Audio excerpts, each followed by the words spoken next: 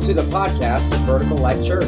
We hope and pray these messages encourage and challenge you to find your glorious purpose in Christ Jesus. For more information, visit us on the web at www.vlchurch.tv.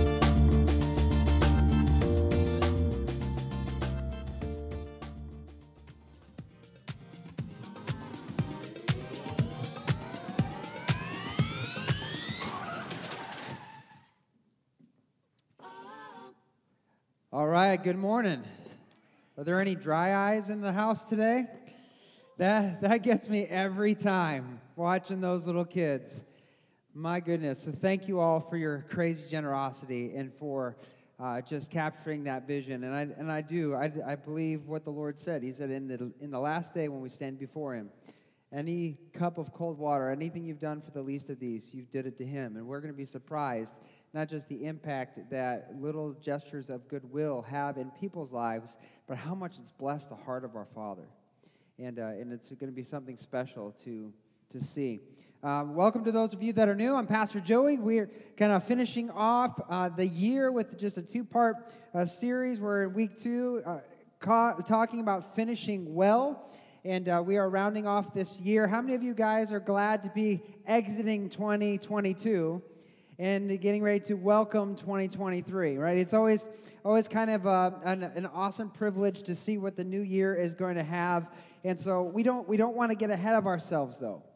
We want to make sure that we are finishing well. Last week we talked about that many people will say it's not as important how you start, it's how you finish. But Jesus came that we might have life and life more abundantly, that we would be overcomers in Christ Jesus. And I just believe that He's not just interested in how we finish, He's also interested in how we start and everything that happens in between. And so today we're talking about not just finishing well, but we're talking about the enduring value of enduring. The endearing value of enduring. Now, one of my favorite movies, probably of all time, and it's not a Christmas movie, contrary to public belief, even though I love the Christmas season, you got to show you this. Believe it or not, there are matching pants. But to keep some from stumbling, I chose not to wear that today. One of my favorite movies is the Rocky movies. Rocky 2 is kind of the sequel to Rocky 1. At the end of Rocky 1, spoiler alert, if you haven't seen it, he loses the fight. But it was so close that many thought he actually won the fight, though he lost the decision.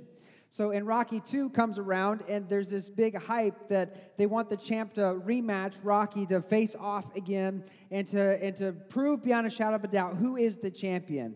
And so the champ, with his big ego, decides to take on the challenge. And half the movie, it's him trying to convince Rocky to fight one more time. And finally, Rocky decides to go ahead with it. And he trains and trains and trains. And they get to the final match, and they're just pummeling each other. They are beating each other to a bloody pulp.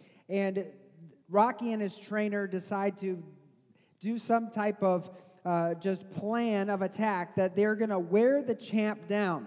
So that in the last moments, as he's gotten all of his energy out, he doesn't have any strength left, then they're going to turn the tides, and he's going to fight back, and he's going to have a chance to win the war. And so this is what you see. You see Rocky just taking blow after blow, smack after smack, and being knocked down and getting back up, and he's trying to hold on until that moment. Mick says, okay, now's the time. And he switches his stance. He goes after Apollo, and he begins to bring him toe-to-toe. And finally, the last few seconds of the match, they both swing as hard as they can, and they knock each other off their weak and nimble feet. And they're on the mat, exhausted, worn, beaten. But then they start to try to get back up. And the champ gets to his knees, but then he stumbles and falls back down again. And Rocky grabs the ropes and is able in the last seconds to pull himself up off the mat to win the war and become the next champion of the Boxing Association. And in that moment, you can't help but to cheer and to celebrate with him, even though you know it's fake. It's made up. Right? There's something about underdog stories. You could look at any underdog story, and when the underdog has a chance to rise up and win, something makes you want to rejoice. And it's because there is an endearing value of enduring. There is an endearing value of enduring, especially as it pertains to this Christian life that we're trying to live each and every day. There's an endearing value of enduring. A quick definition of endurance by a quick Google search will tell you that endurance is the fact or power of enduring an unpleasant or difficult process or situation without giving way. That's endurance. The word endurance can also be translated in the scriptures as steadfastness. That's a good King James word from 1611. If you want to sound really religious and smart, you bring out the Old English, you can use steadfastness. And that word really means the quality of being resolutely or dutifully firm and unwavering. It's endurance. Other translators will simply say it is the virtue that is shown by martyrs, holding on even to the bitter end without giving up or letting go, staying resolutely true. This is a value of our Christian faith. This is a value that God desires for every believer in the Christian life. And this is brought out powerfully in Luke chapter 9 as Jesus is talking to some would-be disciples. Many, if you know the story, as he's doing miracles and performing signs and wonders, many would follow Jesus and they would come to him and be like, Lord, I want to follow you. I want to be my disciple. And this is exactly what we see here in this passage of Scripture. In 9 verse 57, it says, as they were walking along, someone said to Jesus, I will follow you wherever you go. I'm going to follow you. Wherever you go, I will follow you. And Jesus responds. He says, foxes have dens to live in and birds have nests, but the Son of Man has nowhere to lay his head. And then he said to another person, you come, follow me. And the man agreed, but then he said, Lord, let me first return home and bury my father. But Jesus told him, let the spiritually dead bury their own dead. Your duty is to go and preach about the kingdom of God. And another said, yes, Lord, I will follow you, but first let me say goodbye to my family. And Jesus told him, anyone who puts a hand to the plow and then looks back is not fit for the kingdom of God. Let's pray. Heavenly Father, we are so grateful to live in this nation that has been blessed by you in so many incredible ways. God, we are blessed to be a blessing to people across the oceans that we may never have a chance to meet in person, God. But I just ask you that your grace would continue to fall on that orphanage and all of our friends overseas. God, even now in Kenya that's still suffering from this terrible famine and drought, God, we ask you to send the rain in the name of Jesus. God, for those who are in war-torn Ukraine, we ask you, God, to guard your church and raise them up as light bearers in these difficult areas. And God, anywhere the gospel is preached, we ask, God, that you would shine brightly, even in the midst of dire and dark circumstances. God, as we look at finishing well, I pray, Lord, that you would give us ears to hear, eyes to see, a mind that understands, and a heart ready to believe everything that you have for us today. May all that is said be from your heart and from, God, your word. May it fall on good soil this morning. And all God's people said, amen. So if you think about what Jesus, he's having this conversation with these three individuals. If you think about what he just said, he said, in other words, to be my follower, as exciting as that sounds and as glamorous as that sounds, and some of us, we have that in our mind, right? We look at all the famous preachers and teachers and musicians and Christian leaders on television or online, and we think, man, that looks glamorous. I mean, if I had a top song on the Christian radio, or if I had a best-selling novel or best-selling book, or if I had thousands and millions of followers on my social media feed every month or every week following the teaching and things that I was doing, man, that would be amazing. Many of us don't realize the sacrifices that have to be made in order to get to those places of success. We have it in our mind that this is a glamorous thing to be a follower of Christ. But here Jesus said, you want to be my follower? Okay, you're going to have to go through some stuff. You're going to have to get uncomfortable. You're going to have to make some sacrifices. At times, life's not going to be easy. So before you decide to go all in, take an account of where you are. Because if you start the work and don't finish, you're not worthy. Those who put their hand to the plow but then take their hand back off of it are not fit to be my disciple. There is an endearing value of enduring. Because it is the value, endurance is the value that will help you keep walking in obedience and accomplishing God's will when everything in your life is falling apart and nothing in you feels like doing it. And there will be times where you're going to have to endure. That's the issue. You're going to have to endure to be a follower of Jesus. James chapter 1, verse 3, this is Jesus' little brother writing to the church. In James chapter 1, he says, "For you know that when your faith is" what? When your faith is tested, your endurance has a chance to grow. Right? The message today, I'm just going to give you a little sneak peek, right? That we're going to go into the spiritual weight room today. We're in the spiritual fitness center today because I have 3 sets of 3 points. You know, you go into the weight room, you set up your weight routine, you got your sets. We have 3 sets of 3 points. For all you math people in there, that's 9 points, okay? Right, but they're 3 sets of 3, so hopefully it feels like 3. If it doesn't, I apologize in advance, but if I get done before someone falls out of a window and dies like Paul did in the book of Acts, I think we're doing okay. So, 3 sets of 3 points. But here he says, your endurance needs a chance to grow. So your faith is going to be tested, right? You don't get the endurance you need right out the gate. Just like an exercise routine or becoming a long-distance runner. You need to train yourself and you need to be trained in order to handle greater and greater stresses. Right? If you start out running a mile and you bust out an 8-minute mile, that's about average. That's pretty good, an 8-minute mile. Why is the first mile 8 minutes, but if you decide to go a second, you go 20 minutes? Doesn't add up, right? 8 and 8, 16. Why does it take me longer to run 2? It's because you're not conditioned to the stress in your body, in your lungs, and in your circulatory system that you need to maintain the pace. So you have to train. My wife's cousin decided to run a 100-mile marathon for the first time in his life. And I get it, like set goals, work towards things, man, that's awesome. If you can do that, more power to you, right? But in his mind, he thought, I'm physically fit, I've been active, I like working out, I can do this. This is something I can do. And so he trained, he would run like maybe 15, 20 miles here or there.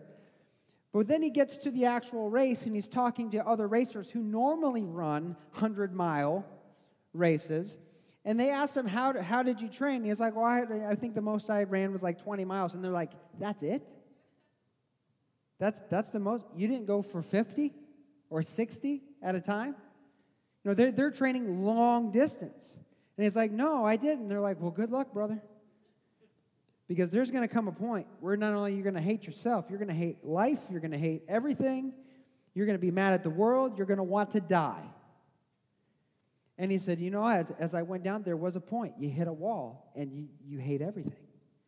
You forget why you're running, you forget everything. Your body's shutting down, your body hurts everywhere, you're exhausted, and everything is shutting down.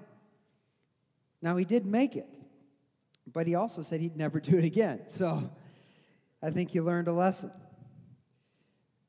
But endurance has to grow. It's the same that's true in your faith journey. As the phrase goes, God will never give you more than you can handle. That is a lie. It's made up by people that don't know the Word of God and have never lived life. God often gives you more than you can handle. He often gives you more than you can handle. Why? So that you know you need Him in your life. He brings testing. He tries your faith so your endurance can grow. And we're all tested all of the time. So the first set we're going to do here, the first 3 points I'm going to give to you, there are actually 3 tests and 3 questions that are answered when we are tested, when our faith is tested, to give our endurance a chance to grow, there are three things that come, three tests that come, really, and three questions that are answered in those tests. And I'm going to give you the first one here. The first test is a test of character. Somebody say character. The first test, when God puts your faith through the test, the first test is character. It asks the question, what kind of person are you?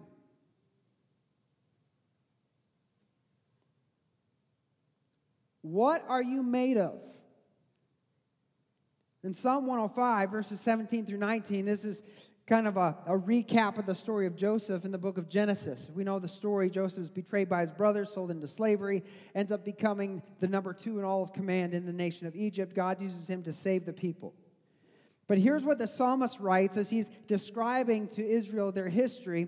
He says in verse 17, he says, Then he sent someone to Egypt ahead of them, Joseph, who was sold as a slave. They bruised his feet with fetters and placed a neck in an iron collar. Now remember, he had dreams of being in leadership, dreams of being raised to power when he was a young man, but his life takes a completely different turn. His brothers sell him into slavery, and he's wrecking everything that he felt like God had spoken over his life. So he's now suffering. He's being enslaved. Verse 19, this happened until the time came to fulfill his dreams. The Lord did what? The Lord tested his character. The Lord tested his character. So God gives him a dream and a vision for his life when he's a young man. But before he was qualified to walk into the fulfillment of those promises, his character had to be tested. When God gives you a dream or a vision or promise and your life falls apart, that's not God's unfaithfulness. That's God's test. He's testing to see what kind of person you are. You see, if God gave Joseph that dream, and you can go back and read this in the text, Joseph was kind of like a little snotty-nosed brat. He was the favorite, and he knew it, and he liked to rub that in his brother's face. So when he got that dream, not only did he love broadcasting that to his brothers, hey, I know y'all are older than me, bigger than me, you've been around longer, but guess what? You're going to bow down before me. He even went to his parents and said, God gave me a dream about you too. One day, you're going to bow down at my feet. Now, how many of you parents, if you had a kid come to you and say, one day, you're going to bow down to me? You know what I'm saying? I'm just like, you're right. Someone's bowing, and today it's you. Right? It's just like, you have to think about the situation and what that would be like. But here Joseph is bragging about God not only has him as a favorite in the family, now God has him as the favorite in the nation. He's gonna be ruler over everyone. His character was not in a place to receive the blessing. If he had received the blessing at that point, he would have ruined the blessing. He would have squandered it. He didn't have the character to sustain it. In Proverbs 27, verse 21, it says, fire tests the purity of silver and gold, but a person is tested by being praised. Fire tests silver and gold, but a person is tested by being praised. Why are we tested by being praised? To see how much pride rules in our heart. What happens when you're getting the glory? I heard a pastor and a leader one time say, don't take responsibility for the failures in your ministry because you'll also take responsibility for the successes. It's not about you. But when we're praised, we really have an option. We have an option to eat it up or send it up. What are we going to do? Are we going to let our heads continue to grow? Are we going to continue to think, oh man, we are great. We do have the best ministry. I am a great author. I am a great writer. I am the best at this or the best that. Or are we going to say, only because of God's grace that we're anything? You see, it's often immaturity that needs to be dismantled and our own self-reliance that needs to be dismantled before God's ready to elevate us into our purpose and fulfill the dreams and promises He's spoken. And, you know, many of us, I know, we're sometimes maybe even today, you're struggling to even crawl out of bed, to crawl in your spiritual life, let alone walk or even run a mile. When difficulties come, and those struggles happen, we have a tendency just to drop out of the race and quit altogether. Now, Jesus tells a famous parable. It's the parable of seed. There's multiple seeds that are thrown down on different types of soil, and one of those types of soil was those that had thorns, and the seed that was sown among thorns represented a person whose faith gets choked out with the cares of life and the allure of wealth. That you have financial insecurity or you have struggles in your life, and that seed's choked out because you let those things overwhelm you to the point that they become your focus in your life. And so, you have false hope in the stock market, or you have false hope in other people and pleasing people, and so you begin to pursue those things rather than the kingdom of God. In the New Testament, Paul and Barnabas were hitting the ground running as the Holy Spirit has set them out to be apostles. And now they're going and they're evangelizing, and really the work that these two men did are really the reason why we're standing in this room today. Taking the gospel to the ends of the earth. They're about to take another missionary journey, and they start deciding who's going to go with them. And they have a difference of opinion on who's going to go and who's not. In Acts chapter 15, 36 through 38, it says, after some time, Paul said to Barnabas, let's go back and visit each city where we previously preached the word of the Lord and see how the new believers are doing. Barnabas agreed, but he wanted to take along John Mark. But Paul disagreed strongly, since John Mark had what? Had deserted them in Pamphylia and had not continued with them in their work. Why did Paul not want to take John Mark with them? It's because John quit. The cares of life overcame his calling and his purpose. He dropped out. And so Paul, as the leader, couldn't rely on him because he couldn't count on him to be where he needed him to be when he needed him to be there. He left Paul and Barnabas high and dry. He didn't endure. In John 10:10, Jesus said, the enemy comes to steal, kill, and destroy. And do you know that he is trying to rob you of the blessings God wants to pour out in your life, and he's wanting to rob others of the blessing he wants to pour out in their lives through you? And how does he do it? How does he rob the blessing? He does it by getting you to quit, by getting you to shrink back, to hold back, to give up, to stop following God and stop doing what God's called you to do in your life. And if he can get you out of the race, he can keep you from crossing the finish line. This reminds me of another movie from years ago. It was a movie called Forrest Gump. And Forrest had just gone through some difficult things. And he was contemplating his life on his doorstep. And if you know anything about the movie or about Forrest Gump, he wasn't a real smart man. So I don't know how deep his thinking was, but all of a sudden one day he decides to go for a jog and go for a run. And I just want you to watch this clip for just a second. For more than 2 years now, a man named Forrest Gump, a gardener from Greenbow, Alabama, stopping only to sleep, has been running across America. Why are you running? Are you doing this for world peace? Are you doing this for the homeless? Are you running for women's rights? Or for the environment? Or for animals? They just couldn't believe that somebody would do all that running for no particular reason. Why are you doing this? I just felt like running. I just felt like running. It's you. I can't believe it's really you. No. For some reason, what I was doing seemed to make sense to people. I mean, it was like an alarm went off in my head, you know? I said, here's a guy that's got his act together. Here's somebody who's got it all figured out. Here's somebody who has the answer. I'll follow you anywhere, Mr. Gump. So, I got company. And after that, I got more company. And then, even more people joined in. Somebody later told me it gave people hope. Nah, I don't know anything about that, but anyway, like I was saying, I had a lot of company. My mom always said, you got to put the past behind you before you can move on.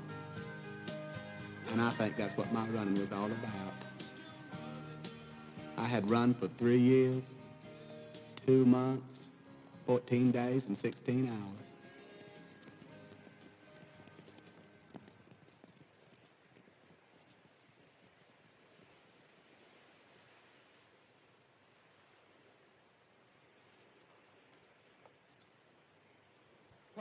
quiet. He's going to say something.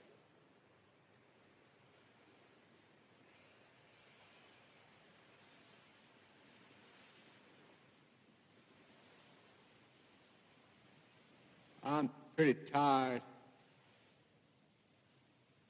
Think I'll go home now.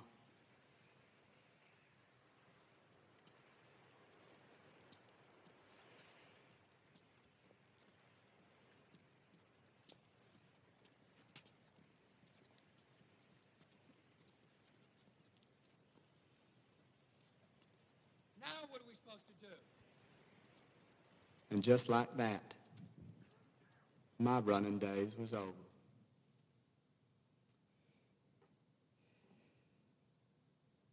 Now, Forrest didn't run for any other reason than he just felt like it. But the more he ran, the more people noticed, and the more that began to be inspired by his life and began to model their life after his, began following his efforts, and it was impacting people in a profound and a significant way. But when he stops running, when he decides to stop running, why does he do it? He does it because he's tired. He's just tired. And did you catch what the guy in the audience said when he decided to quit? He said, "Now what are we going to do?"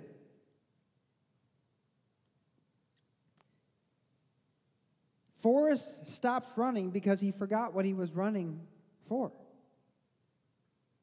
So when fatigue set in and he didn't have the motivation to keep going, he quit going. And so not only did he stop running, he let down everyone that was following him and that was inspired by his life. You see, quitting doesn't just keep you from the finish line, and quitting doesn't just affect you. It affects those who follow you and those who God intended for you to impact. Many of us think, oh, it just doesn't matter. I just need a break. I need to quit. It doesn't just affect you. Decisions have consequences. It has a ripple effect. I heard a pastor once say, God's prepared you for a prepared people. The moment you said yes to the Lord, you became an ambassador in His secret service. You became a missionary on a mission field. God has a people in mind for you to minister to and to connect with. If you're His child, if you follow Jesus, you're a disciple, then there is ministry He's planned for you before the foundation of the world. If you are not running your race, then those people who are meant to be encountered through you by God won't be encountered. And more importantly, if you start to run, but then you quit, not only are you not going to reap the blessing God had intended for you, that the blessing they would receive through you is also not going to be received. This is why Jesus said those who put their hand to the plow and then turn back are not worthy, because someone who starts and quits often creates more negativity, more negative ripples than a person who doesn't start to begin with. The first test is a test of character. What are you made of? Number 2, the test is a test of genuine faith. And the question that comes here is, what are you really trusting in? Not only who are you really, but what are you really trusting in? In 1 Peter 1:7, Peter says, these trials show that your faith is genuine. Somebody say genuine. That your faith is genuine. How many of you know you can have a disingenuous faith? So what makes your faith known to be genuine? It's the trials your faith go through. It's being tested as fire tests and purifies gold, though your faith is more precious than mere gold. So when your faith remains strong through many trials, it will bring you much praise and glory and honor the day when Jesus Christ is revealed to the whole world. When they try gold in fire, they heat it to such a degree that all the impurities rise to the top, and then they just scoop it off and dump it out. That's how you purify gold. And so without the trials of our faith, we can't tell whether or not our faith is pure. We need the trials in our life to help purify, to help reveal what we're really made of and what we're really trusting in. And I believe if we truly believe the Word of God is true, that God is faithful, these aren't just things we say and proclaim and sing about, but we really believe them, that His promises will be fulfilled in His timing, then we're not going to quit. We're not going to shrink back. We're not going to stop running our race. We're going to keep going because we're not depending on our own strength, our own wisdom, our own understanding, but in all of our ways, we're acknowledging Him, depending on His strength, His everlasting arms through every leg of the journey. And when we do, with that kind of faith that is so precious to God, that enduring faith, what did Peter just say? He says, when you see Jesus face to face, He's going to make a spectacle out of you. Wow. Like we spend all this time praising Him, but there's coming a day when the Master is coming with reward in His hands. And enduring faith is the key to experiencing that reward. Test number 3. It produces hope. And the question is what is your anchor? What are you made of? Who are you trusting in? And what is your anchor? Again, in the parable of the seed, Jesus reveals the truth about the good seed that's sowed on the good soil. In Luke 8:15, it says, these seeds that fell on the good soil represent honest, good-hearted people who hear God's word and cling to it. Somebody say, cling to it. Who cling to it, and then what? Patiently produce a harvest. How do you patiently produce anything? You endure. You endure. You cling to the word. That becomes your reality. That becomes your truth. Nothing else that you encounter, hear, see, or what's sold to you is as impactful in your life as the truth of the Word of God. And those who cling to it, they will patiently produce. Why? Because they know everything God said will come to pass. Good seed on good soil is represented by those who hold fast in genuine faith. And they remain faithful. Romans 5:2-4, Paul says, because of our faith, Christ has brought us into this place of undeserved privilege where we now stand. And we confidently and joyfully look forward to sharing God's glory. We can rejoice too when we run into problems and trials, for we know that they help us develop endurance. And endurance develops strength of character. And character strengthens our confident hope of salvation. These trials, they're not just struggles or dark times or bad seasons. They're a process to help us get us from where we are to where God is leading us to be, to help us become who God's created us to be. They produce endurance, with strengthens our character. And the ultimate result is hope. And the question is, why is hope the result? It's because when we hold on, we don't shrink back, we endure, we will see the fulfillment of God's promises. His eternal faithfulness. It will be confirmed time and time again if we hold on and don't give up. When we see mountains move, we can't help but rejoice in the Lord. You know, we spend all this time struggling, praying, God, where are you? God, what are you doing? And we have that tendency, well, man, if God, you're not going to answer my prayer, I'm going to go find my own way. But if we hold fast, we cling to the truth, we remain faithful, we will see the mountains move just like the nation of Israel saw the waters part. And you can't tell me that as they're walking on dry ground, in the midst of the sea, with walls of water on either side, the fiery flames behind protecting them, and the promised land ahead of them, they weren't rejoicing in the Lord. This hope will continue to lead us through this life. The more hope we have, the more unmovable, unwavering, steadfast we have, because His Word becomes our truth. I heard somebody explain it like this one time. I thought it was brilliant. That there are a lot of facts in the world. There are a lot of facts. Fact A, you've got a sickness. Anybody feeling under the weather this week? Tip my family this week like a ton of bricks. You're feeling sick. What's the Word of God say? By His stripes you are healed. Anybody struggling to pay a bill at any time in their life? Not feeling so rich? What's the Bible say? You're rich in Christ Jesus. There's a difference between facts and truth. When the Word of God, His truth, becomes our reality, then the facts that the enemy tries to send to us to get us discouraged will no longer come to bear. The trials produce endurance. It strengthens our character, and the result is hope. And this hope will continue to lead us. Hebrews 6:17 through 19 says, God also bound himself with an oath so that those who received the promise could be perfectly sure that he would never change his mind. So God has given both his promise and his oath. These two things are unchangeable because it's impossible for God to lie. How many of you take comfort knowing God cannot lie? Whatever he has spoken will come to pass. You can take it to the bank. It's a sure bet. It says, therefore, we who have fled to him for refuge can have great confidence as we hold to the hope that lies before us. This hope is a strong and trustworthy anchor for our souls. It leads us through the curtain into God's inner sanctuary. The hope we have in Jesus is our anchor. It keeps us in place. When the storms come and the sea is battering us back and forth, it makes us unmovable, unwavering, and steadfast.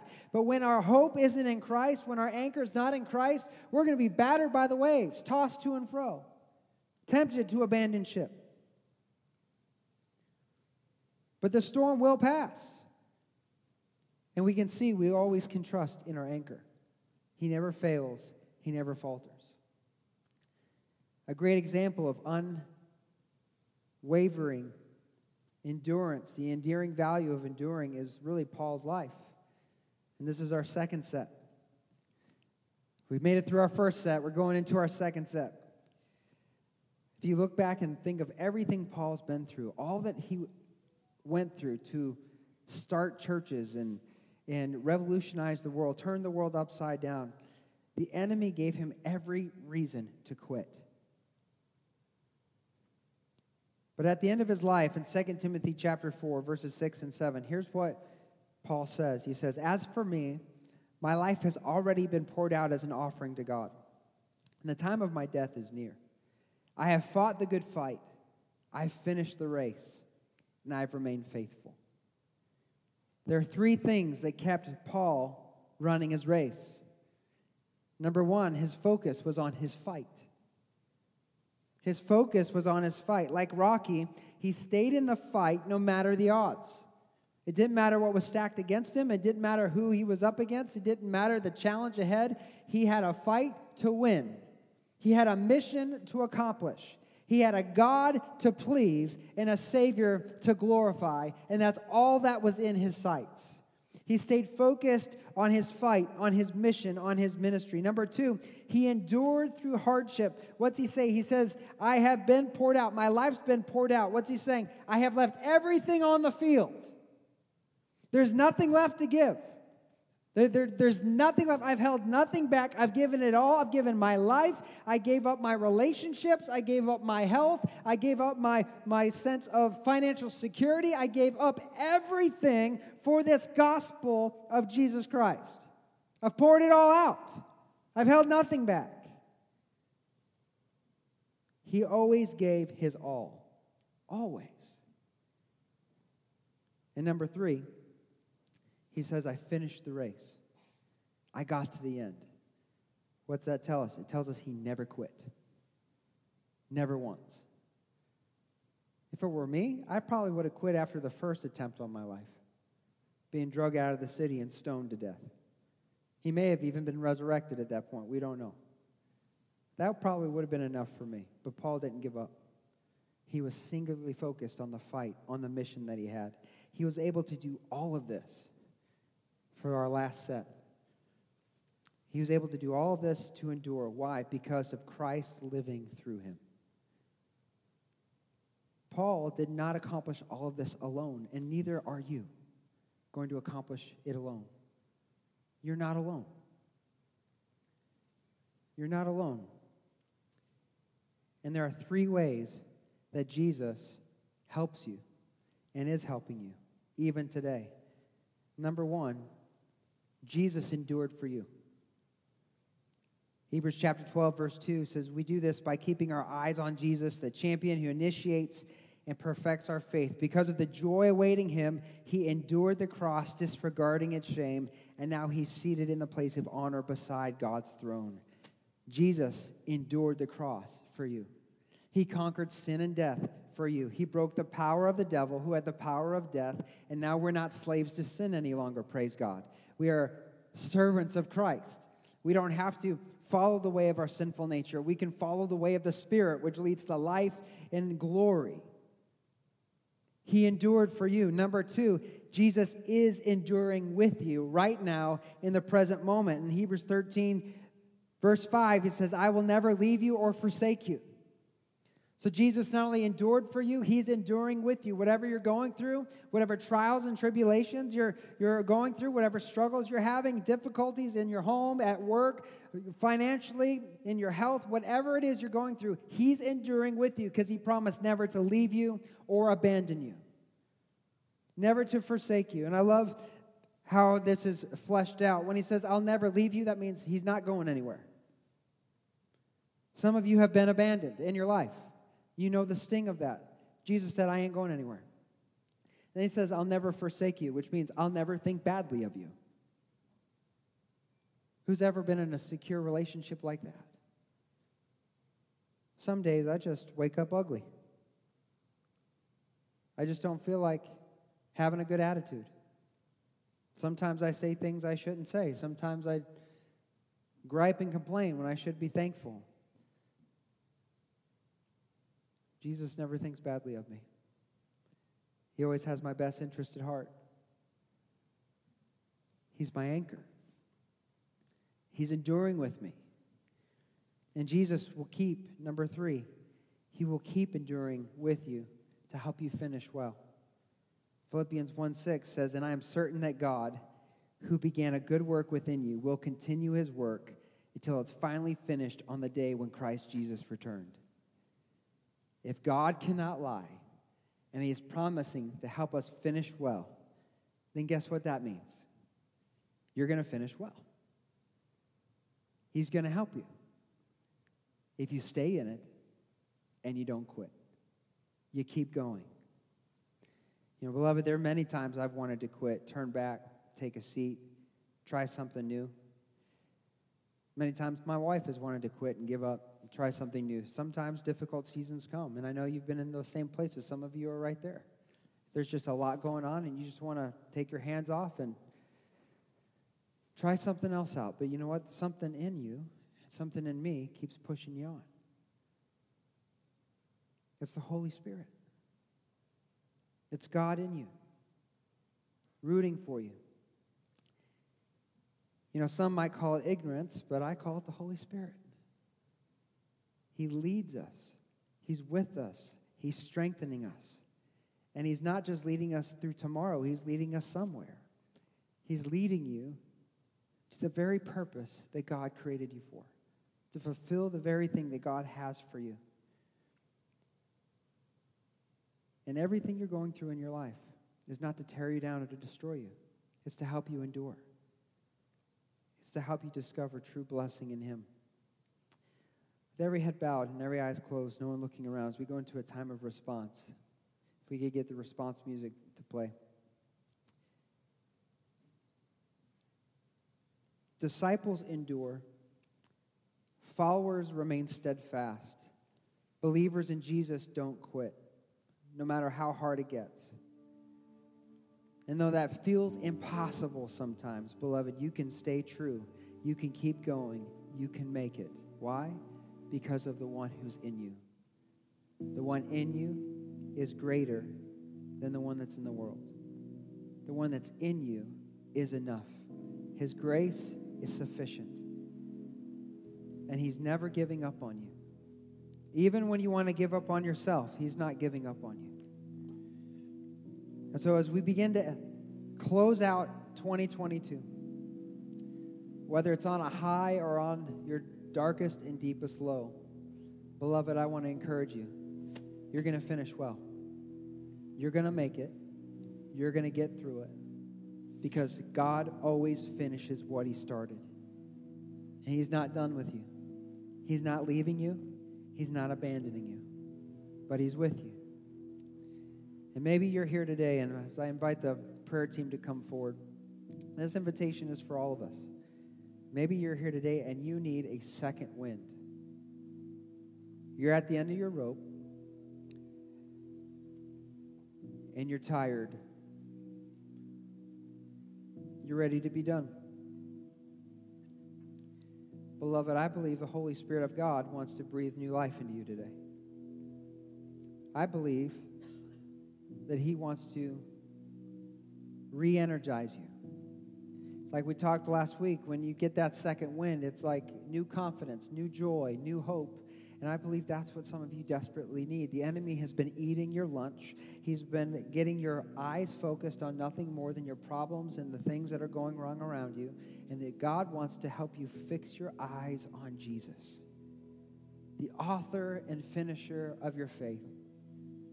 He wants to breathe new life into you so that you don't just start strong, that you finish well. And that you start off this next year not at a deficit, but on a high. Because He knows the plans He has for you. They're for good and not disaster, to give you a future and a hope. And so for the next few moments, as we stay in an attitude of prayer, if that's you, if you're the one, if you have that burden on your heart, you're just, I'm tired, I'm struggling, I just don't think I can keep going. If that's you, I'm going to invite you to come forward. No one's going to be singing. The music's just going to play. You come forward and let us pray with you. Prayer team, if that's you, just fall on your face right there at the first row of seats. If you don't want to be prayed with, you just want to come and pray. I just believe God has a blessing. And today, if we act in faith, this is how we activate blessing in our lives. We take a step.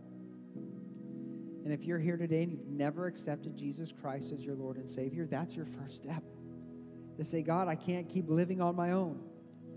I don't have the strength for it. I don't have the wisdom for it. I need a Savior. And Jesus has come that you could be saved. That's why He came. This is why we celebrate Christmas and why Easter's around the corner, because He came to be your Savior. And the Bible says if you accept Him as your Lord and Savior, you believe in your heart God's raised Him from the dead, you can be saved. You can be changed. You become a child of God right here and right now. The Spirit of God will come live in your heart. If that's you, you come too. But let's not let this opportunity go by. Finish well. Come and receive of the Lord. Come and get a second wind. Lord God, I just thank you for your time this morning. I thank you for this word and your encouragement.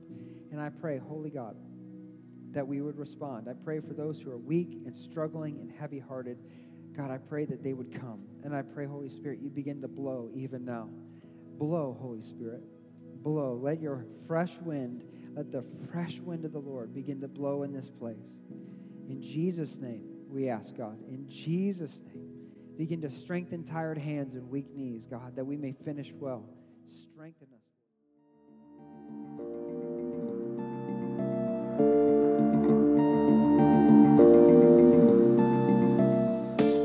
From all of us at Vertical Life Church, we want to say thank you for listening. If this ministry has blessed you in any way, please consider making a tax-deductible donation to www.blchurch.tv/give. Thank you, and God bless.